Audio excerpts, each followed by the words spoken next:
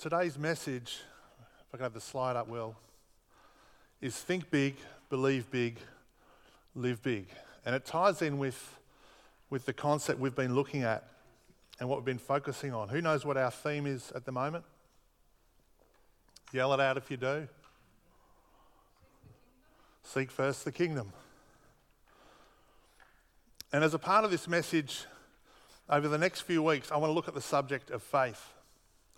And faith is simply us trusting that God will do what he said he will do.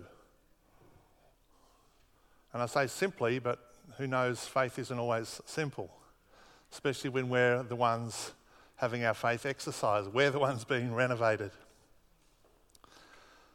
And I was thinking this morning, when Jesus taught us to pray, one of the lines he said was, "Let your kingdom come." And we love the kingdom of heaven to come. But this phrase, which Jesus also said, is seek first the kingdom. There's an onus and a responsibility on us to do the seeking. You know, God wants to pour out his Spirit. God wants to pour out his anointing. God wants to see us live according to the principles of the kingdom. But we've got to seek those things as well.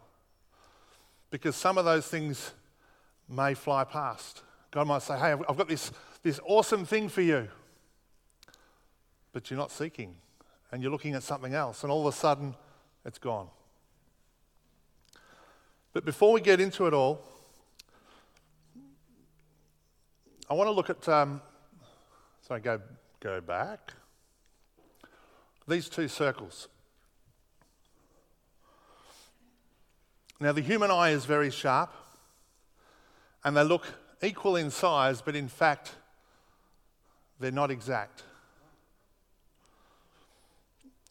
So put your hand up. I need you to tell me which one you think is bigger. Who thinks the blue circle is the bigger one?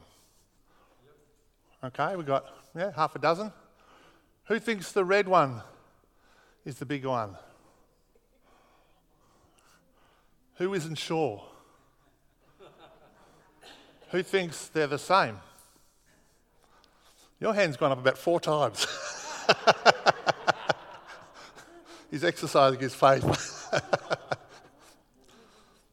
So who thinks they're the same? So I'll do that again. And I don't mind if you put your hand up. So there's a few. There's a few that have said, I'm not sure.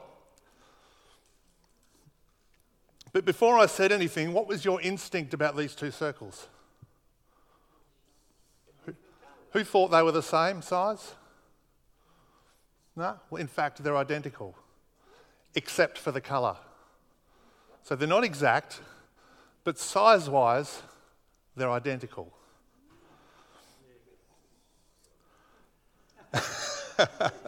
Yes, says Dennis. Now, what does that show us? Show us that we can be very easily manipulated to think something that's not true. Now, when you saw these, you thought, they might be the same. And actually, from where I'm standing, the red one looks a lot bigger. But the only way to find out is to actually get a tape measure, something that is a known size, and actually measure each one. And an optical illusion will often tell us something. It tells our brain something else. But when you actually look at it and you piece the pieces together and you run it via a standard that you know is accurate, you then have it cemented in your heart that they are exactly the same. So now that you know they're exactly the same and you look at them, what do you think? You think they're the same. Now the principle is, if you're growing up and as a child you're told something over and over and over again, for example, the red circle is bigger, then you become convinced that this is truth. And if you grow up believing this and hearing it over and over and over again, you start talking like this is truth. And then you start telling others this is truth. And you might even fight for the fact that this is truth.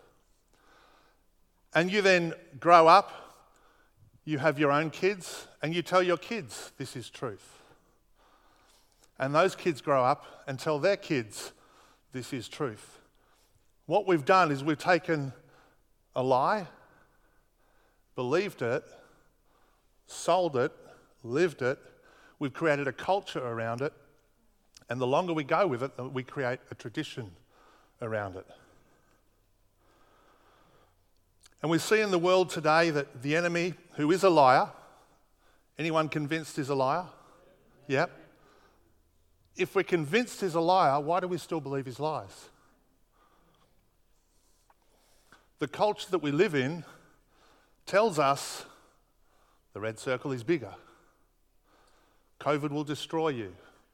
The government doesn't believe in you. The Bible isn't true. God's word will not see you through. God will not provide every need you have. All these things that we hear around us, these lies that we hear from the enemy, we start to believe because the culture around us believes it and we want to go with the culture. How do we know that these are the same? What's the method we need to use to work out if these are the same?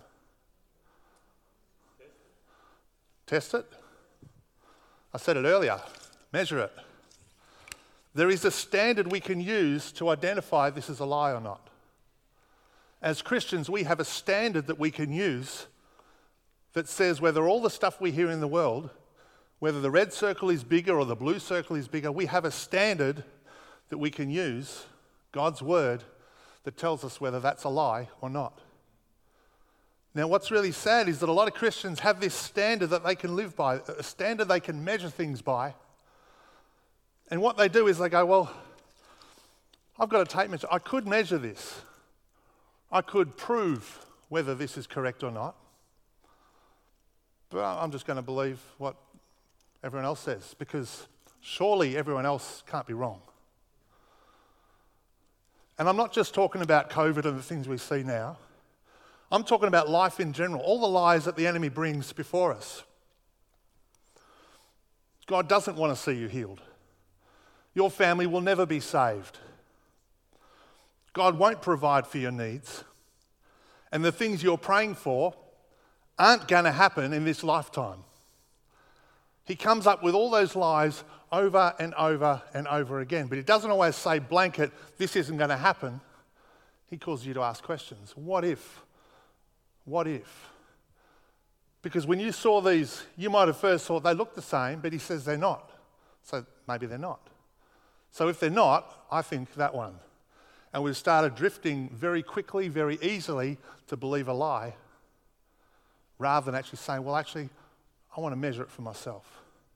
I want to check it out for myself. I want to look at the things that I see in this world and say, well, what does God say about that? The enemy will use things like family, friends, news, TV shows, social media, and he will drip feed us bit by bit, bit by bit, bit by bit, enough things that will make us think, well, surely the Bible's wrong because everybody else says. Last week I said God's word in your mouth is as powerful as God's word in his mouth. And we said earlier, most of us put our hand up saying we believe the enemy's a liar. But do we live with God's word in our mouth as though it's as powerful as in his mouth? Because if we really believed it, we'd be actually studying God's word and say, what does your word say about my healing? What does your word say about my kids being saved? What does your word say about me finding a job? What does your word say about this, or this? Because that's the standard I want to live by, not the lies that I know the enemy will try and feed me. We have to come in a place where we're saying God's word is so true, where I am so convinced that God's word is more than enough, that that's all I want to live by. And yet we see so many people not reading God's word, so many people not praying, so many people seeing discipleship as an option like we looked at last week. Well, I've got all this stuff in my life I have to do, and there's the God stuff which I put in this box, and there's all the other stuff that I've got to do, that I want to do, that I love to do. I'll put that over here. What if they were together? What if everything we did was through the direction and leading of the Holy Spirit? When we are convinced that we serve a God who is more than enough, more than able, and still on the throne, when we are convinced God's word is final and nothing and no one else can stand against his promises, then we will begin to live life from a very different place. Amen? But we have to believe that he is a God who is more than enough. We have to believe that his word is complete. We have to believe that he is still on his throne. You know, I've never seen a scripture that says God got off his throne and went to sleep. I've never seen a scripture that says God doesn't care about you. I've never seen a scripture that says God won't see through the things that he has promised. So therefore, we need to think big, believe big, and live big. Now these things here, think big starts here. I've got to think, what does God's word say? What are the promises God speaks over me? I've got to start believing those things, but then I have to start living them. The living part is the part we often struggle with. God's word says I'm healed. Cool. One day it'll happen. I hope it'll happen. Maybe I might just go to the doctor. Can I have some pills? Because nothing else is working. Anyone ever said that? And we just take the power of the word of God and we say it's not working. Are we convinced God is still on his throne? Isaiah 54 verses 2 and 3, enlarge the place of your tent, let them stretch out the curtains of your dwellings. Do not spare, lengthen your cords and strengthen your stakes, for you shall expand to the right and to the left, and your descendants will inherit the nations and make the desolate cities inhabited. This verse is about enlarging and making bigger. This was a promise to the Israelites. And I look at this was our key verse a number of years ago. And I don't believe God's finished with this yet, do you? 3 of us. Do you believe God is finished growing us as a church? Growth isn't numbers, it's health. It's heart attitude. It's all the things that God wants to do. So is God stretching you? Is God renovating you? Are you having fun yet? For this to be a reality, we have to think big, believe big, and live big. Who'd like to have a limitless supply of money? Only a few of us. If we had a limitless supply of money, what would that mean? You do what you like, buy what you like, go where you like. What was that? Lamborghinis, sure. Lamborghinis, Ducatis. We could buy what we like. But what happens when you have a limited supply of money? You have to budget. You have to manage what you have. You have to limit what you have because what you have is limited. If you have a limitless supply of water, you can water your garden as often as you like. How many people know that we're in water restrictions at the moment? What I've been really surprised is so many people have no idea. Our water supply is limited, and there's a reason for that. Apparently the water was contaminated a while ago, so while they're treating it, they're not trying to get rid of as much as they can produce. So they're trying to manage what they have. The water supply is limited, so they have to ration out supplies. As humans, we also have limitations. Who is aware they have limitations on their life? All of us. But if we take our limitations and say, God, I'm giving you this is all I've got, this is my limited supply. And again, you look at this as tithes and offerings. You say, well, God, I'm giving you the limited bit that I have, and I'm asking you to do something with it. That's why finances is a hard thing, because our life is so locked in to money. But if we hand our limitations just as in general over to God and then start living according to his plans, it's going to be an awkward thing because, well, God's plans are limitless, but I'm limited. And we often think limited, we don't think limitless. But when we hand over the things that we've got God can do things with those. God can do some incredible things looking forward. And if we hand our limitations over to God and live according to His plans, then our limitations become the starting point rather than the conclusion of our story. What would happen? Adrian McKenna shared the story about his previous business, how he struggled. He wasn't able to get it functioning. It didn't function as he wanted to. He could very easily have said, well, I can't do this. But he continued to press in. He continued to allow God to lead him. And God then reshaped things, took what he had in a limited version and said, now I'm going to grow this.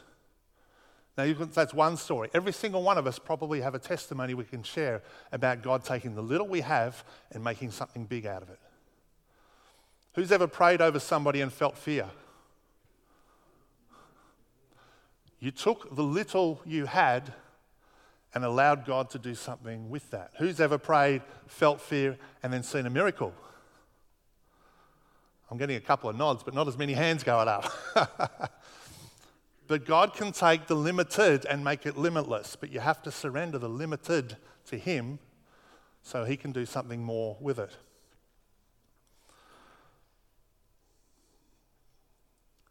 If we want to live a limitless life, we need to have vision, intention, and action.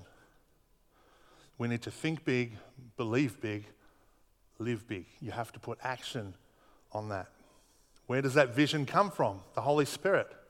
If we aren't seeking out a God vision for our lives, then we aren't seeing God as a big God. We aren't seeing Him as a limitless God. And we so often do it. I think I'll do this. I think God wants to do this. God must do this because this is how I see it. What if we said, God, let me see what you see? What if we got God's vision for this community? What would that look like? What if we got God's vision for this church? What if you got God's vision for your family? If you saw what God wanted for your family, you would pray very differently than when you tell God what you want for your family. We need to start thinking big, believing big, and living big. I want everyone to say this with me. I am a person of faith. I will think big, believe big, and live big. You're going to say that a number of times before this service is over. And I want it to get something that's deep in your heart. I am a person of faith. I will think big, I will believe big, and now comes the action. I will live big. I will step out of my comfort zone and step into what God has for me. And that's going to be a journey and a process. It's not going to be easy. I've had times I've done renovation on my home, and sometimes I look and go, do I really want to start this process? Because I know what's going to happen. I know the mess. But when you finish, you look back and go, I'm so glad I did that. But to put action on your faith, it could get messy. But the outworking is going to be good. What does big look like for you? If God was to give you a big vision for your life, what would you like to do? How about a bit of feedback on that? If God was to give you a big vision for your life, what would you love to do? Money wasn't an option. A job wasn't a limit. You had all the freedoms in the world to do whatever. What would you love to do for God?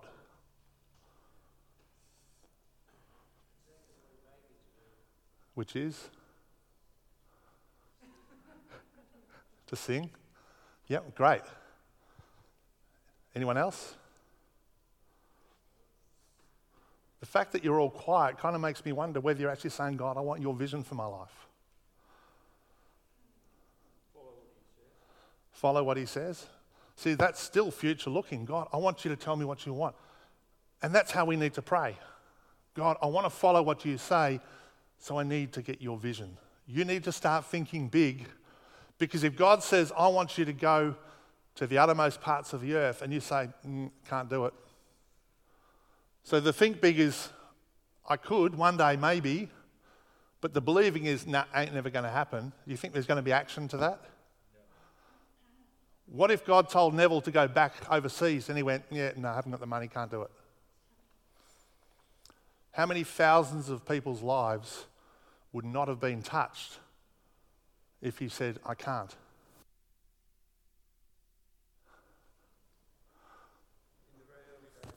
Yeah. And the thing is, when we think we can't, that's when we have to put action on, say, God, but you said, and see that through. And pray for wisdom, pray for provision, pray for direction. Believing you can't or thinking you can't isn't a sin. But you need to present that to God and say, God, what's next? What is it you want me to do with this that you've given me? Again, I want everyone to say, I'm a person of faith. Come on, I'm a person of faith. I will think big, believe big, and live big. Genesis 1:1, we looked at this a few weeks ago.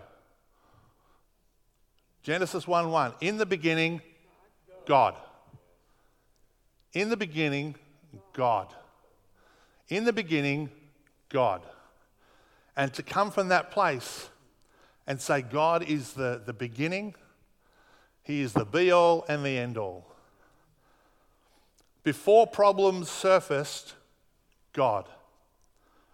Before insecurity raised its head, God. Before sickness and disease came into the world, God.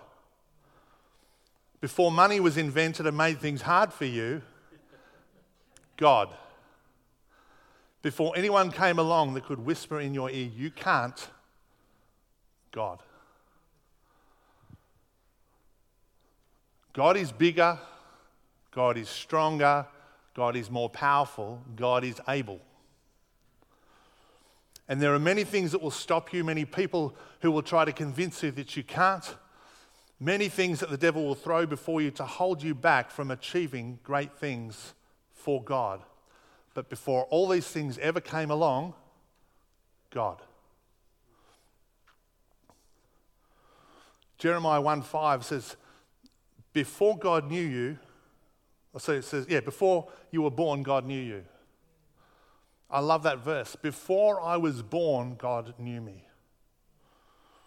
Revelation 13:8 says that our names were written in heaven before the foundation of the world.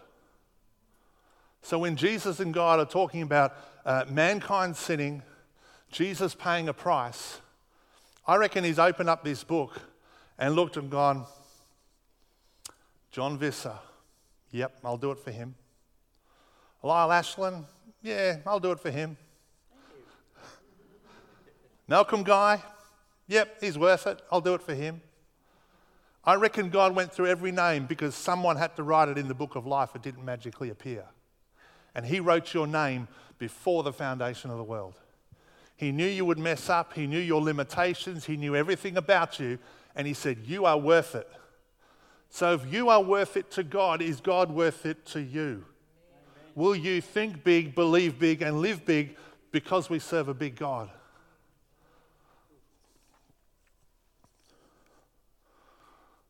I was thinking about this the other night.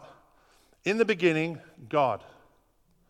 Before you were born, God knew you. Before the world began, your name was written in heaven. Limitations began after creation, but God's plans are not influenced by limitation. Why? Because God's plans existed before limitations. He is limitless. He is not limited. We do not serve a limited God, do we? Verse 16 in Genesis 1 says, God made two great lights, the greater light to rule the day and the lesser light to rule the night. In John 1:4, it says, in him was life, and the life was the light of men. If we bring Jesus into our situation, we are bringing light. God spoke into the darkness. What did God speak when he spoke into the darkness? Did he speak darkness or did he speak light? He spoke light. So we need to speak light into our darkness rather than speaking darkness into our darkness. What is the darkness we might speak? The red circle's bigger than the blue one. The lies of the world that we hear. The light that we speak is God's word. And our prayers need to align with God's word. The words that we speak about our situation need to align with God's word. Everything we do needs to align with God's word because God's word is limitless. And if I am limited and he is limitless, my brain says I need to connect where the limitless supply is because I can't do this on my own. And yet so often we live by the rule that the red circle is bigger than the blue one. God doesn't want us to do that. God wants us to live by his rules.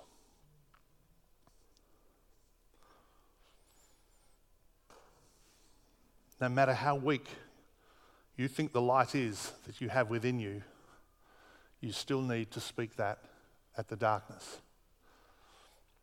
Who's ever lit a candle in a dark room? What do you see in the room from the candle? Not much, but you do see something. You see shadow. You see even a tiny candle in a dark room will emit light. So if you say my faith isn't strong enough, well, if you have faith the size of a mustard seed, you can speak to this mountain and command it to be gone. The Bible tells us that very, very clearly. And you might say, but I don't have faith the size of a mustard seed. You know what the biggest miracle that can ever happen in this world is? The rebirth of the human spirit. And every single one of you that have asked Jesus to be Lord of your life, you have more faith than a mustard seed. So therefore, anything you face in Christ can be done. But when you do it on your own, that's when we stumble. So everyone say, I'm a person of faith. I will think big, believe big, and live big. Ephesians 3:20. Now to him who is able to do exceedingly abundantly above all that we ask or think, according to that power that works in us, to him be glory in the church by Christ Jesus to all generations forever and ever. Amen. I want to look at a few words in this. The word work. The Greek word is energeo, where we get energy from. It's a source of supply. The word power, we looked at this last week, dunamis, dynamite. Dynamite has much more power in it than just a dull glow of a lamp. There's power in that. This one surprised me. The word able is the root word for power. The word able is the root word for power. Dynamite comes from the word able. Now, why would you put dynamite under something if you're wanting to blow it up, obviously? Why would you put a certain amount of dynamite under it? To make sure, because it is able. The power God has is able. The power of the Holy Spirit on you is able. I'm getting a lot of nods, but not a lot of amens. And we need to be excited over this because God's word in you is more than enough. Amen? God is more than able. Acts 1:8, and we just said that. You will receive power. You will take on power when the Holy Spirit comes upon you. You will take on dynamite power when the Holy Spirit comes upon you. And when you do it through the Holy Spirit, who is able, you can move mountains. The power in you is working even though you can't see it. We often judge things based on what we see with our eyes. But just because I can't see it doesn't mean God isn't working. Who believes that? We sing it. One of the lines in Waymaker is, even when I can't see it, you're working. So many of the songs we sing have faith phrases in them. They come from the Word of God, and we need to take these and say, God, I want this to be real to me. I want your word to be real to me. That's why music is so powerful. God can do more than you can ask or think because the Holy Spirit is a part of your life, actively working behind the scenes for your good. God wants to prosper you and not to harm you. He wants to give you a hope and a future. He says that in his word. The plans that God has, who came up with those plans? God did. The plans and purposes God has for you are good. But the plans and purposes God has for you are good. So you need to surrender to God and say, God, I want to know what your plans are. Because I want to think big, believe big, live big. So I've got to have that starting place where I come before him. Isaiah 55:8 says, "For my thoughts are not your thoughts, nor are my ways your ways, says the Lord. For as the heavens are higher than the earth, so are my ways higher than your ways, and my thoughts than your thoughts." God's really setting a scene here that he knows more than we do, doesn't he? That he's more powerful than we are.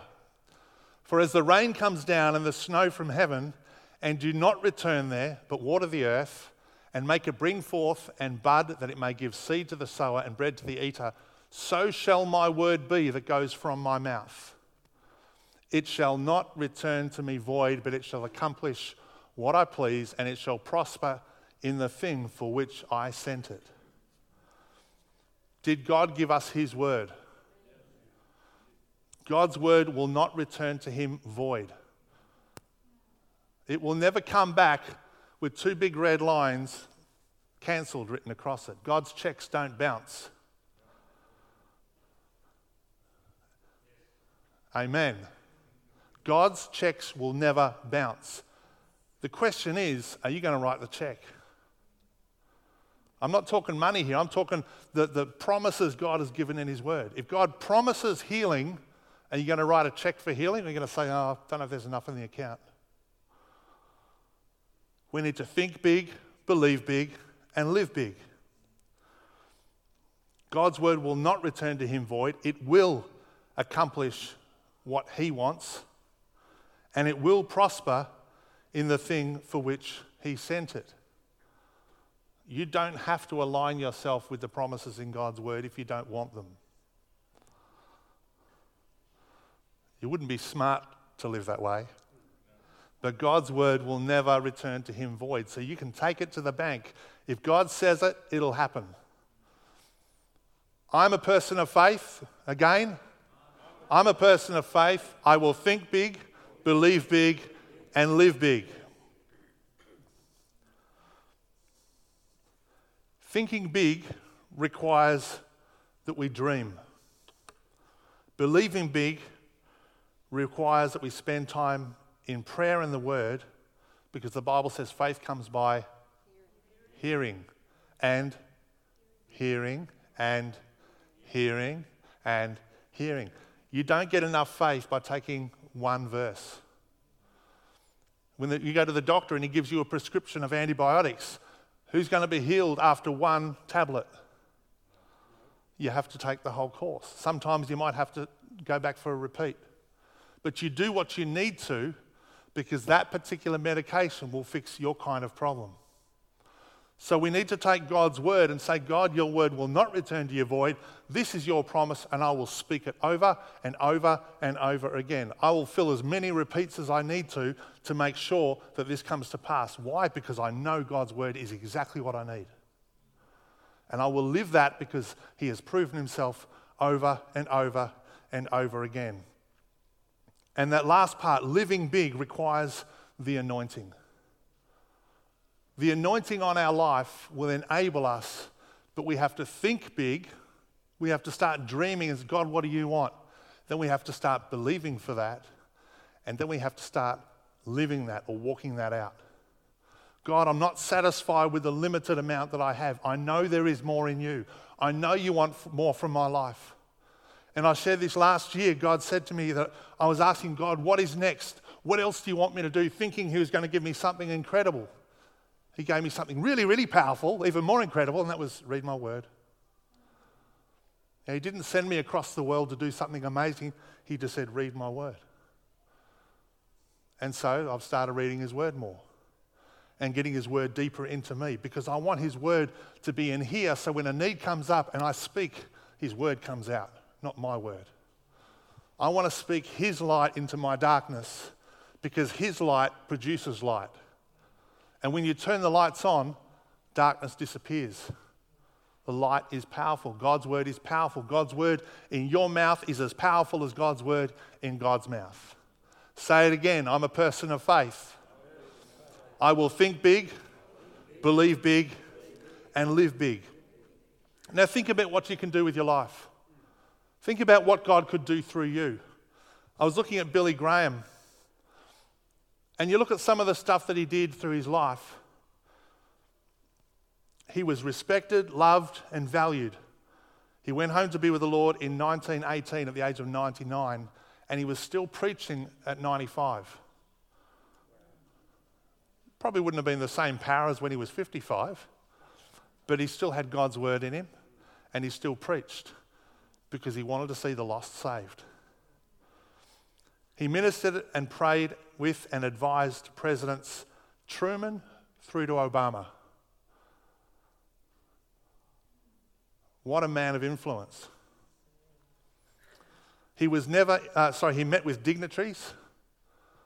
See Muhammad Ali, Queen Elizabeth, Martin Luther King, Pope John Paul II. He spoke before crowds.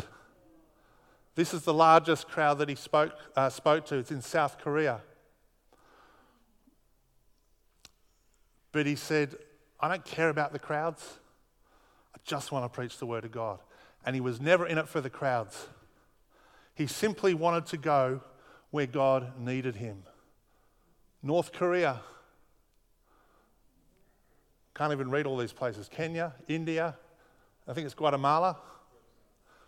He went to places that other people don't want to go or might be scared to go. So many people are in it for the crowds. I'm not coming unless you have this many people and you pay me this much money. But he just wanted to go where God wanted him. The crowds weren't what drove him. And he spoke to whomever needed to hear the gospel. There's even a picture of him somewhere in Africa sitting on a riverbed talking to men from a village.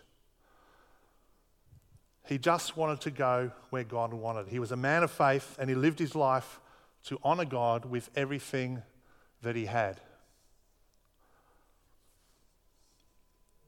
He's a man who had a purpose and a dedication of life. He knew where he was going. He wanted to please God more than any man I'd met. That was Ruth Bell Graham. That was his wife. And President George W. Bush said he was a man who had a purpose, a dedication in life. He knew where he was going. He wanted to please God more than any man I'd ever met. When I was president, I was thankful that Billy came to the White House to visit. He had no political agenda. He has an agenda from the Lord. That was President George W. Bush. This man had a hunger for the word, a hunger for the lost, and he didn't care where God took him. And this is the part that I look at. If we will think big, believe big, and live big, God will take us to do things that we would look back and go, I have no idea how I ever did that. But all he did was say, here I am, Lord, send me. His hunger for the things of God was so powerful. You know, next week we've got Chris and Robin are going to the New Age Festival. And I know there's a number of Christians who go, I am not setting foot into that demonic place. But that's the very place where the lost are. That's the place where people need and will hear Jesus. And what's interesting is there's times that people have gone at some of these New Age festivals, they've gone to a particular place and say, I need help with this. And so often they'll say, we can't, that's outside our scope. You need to go to the Christian tent because they can deal with that stuff. Those people know that there's a greater power in God. So many people are scared to explore what God may have for them. And I remember talking to a man one day, and he was saying how messed up his life was. And he went through problem after problem after problem after problem.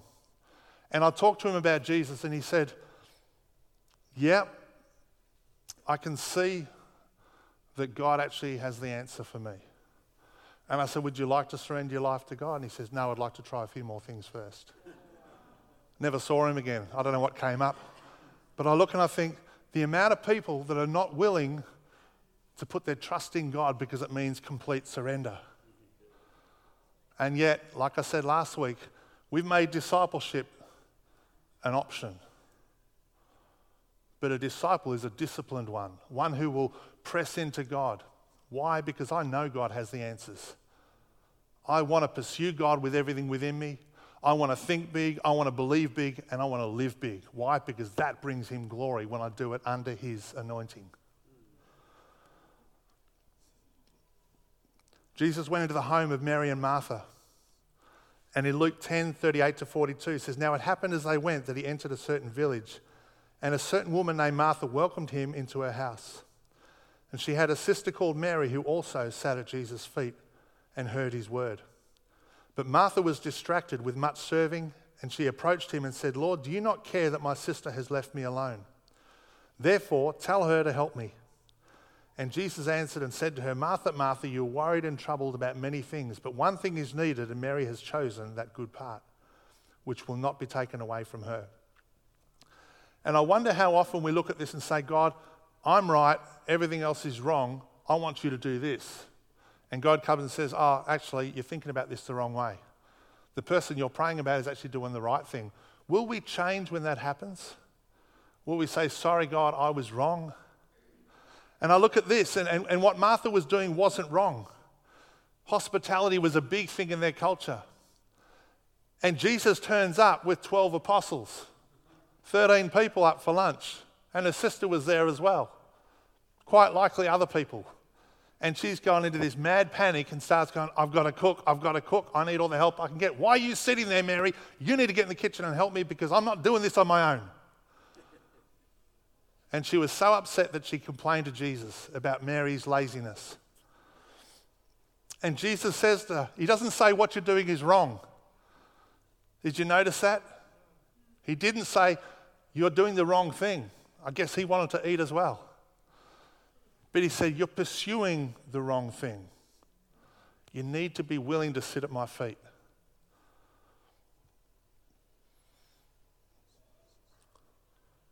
Mary has chosen that good part, which will never be taken away from her. And if we want to live big, we want to think big, believe big, and live big, that's not going to come out of our desires. It's going to come from sitting at Jesus' feet. And again, you look at the stuff Billy Graham did. Sitting at Jesus' feet empowered him to do that, and he never lost the humility. He never said, "It's all about me." The crowds never made him feel so good about himself. When things were so big and so powerful, he just wanted to retreat and be with God.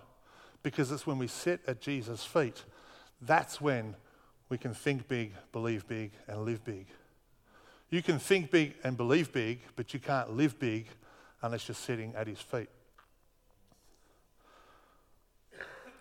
You need to sit at his feet. Stop worrying about everything you have to do.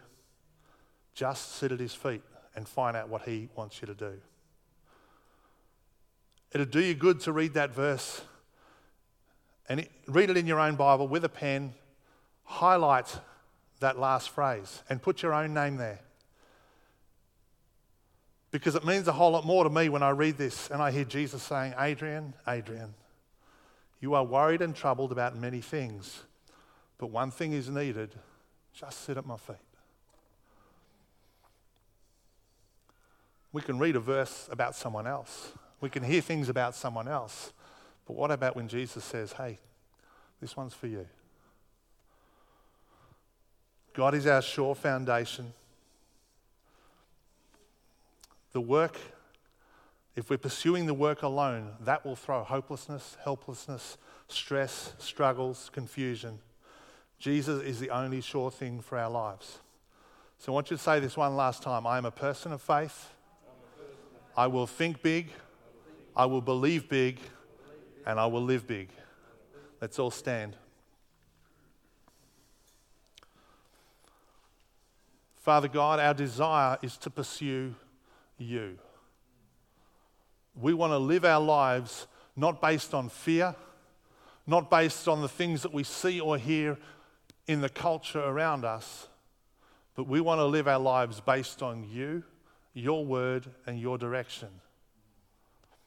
Father, we want to be a people of faith. And your word says, seek first the kingdom. Father, we choose to seek you.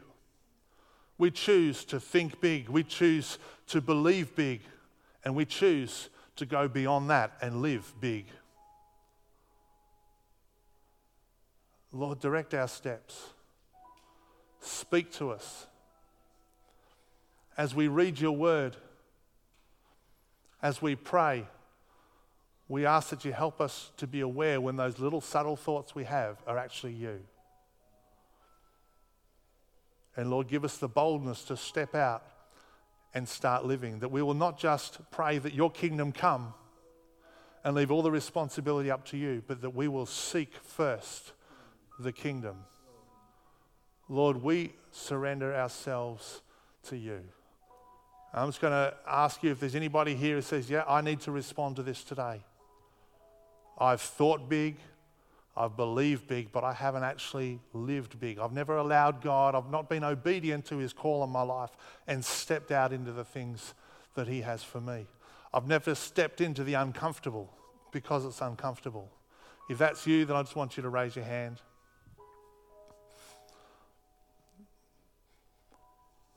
Lord God, you are a great God. You are a God who has a vision, a plan, and a purpose for every single one of us. Not just us as Christians, but us who are the lost as well. And Lord, we ask your forgiveness for the times that we have not lived big for you. We ask your forgiveness for the times that we have not stepped out of our comfort zone and allowed you to orchestrate our steps. Father, we come before you again and we ask your forgiveness and we ask that you be Lord of our lives, Lord of every part of our lives. Lord, we want to be a vessel that you work through. We want to be a vessel that you are glorified through, that it's not about us, not about what we want, but about what you want. And as we see from Billy Graham, that he was willing to step out into the things of God. Sometimes it took him to the remote parts of the world where nobody else wanted to be. And sometimes it took him into the limelight. But as we look back, we know without a shadow of a doubt he would have stood before God and heard God say, well done, good and faithful servant. Father, we are your children. We are your church. We are your people. This is your community. This is your city. This is your state. And Lord, we choose to align ourselves with you. Blessed be your name. Blessed be your name.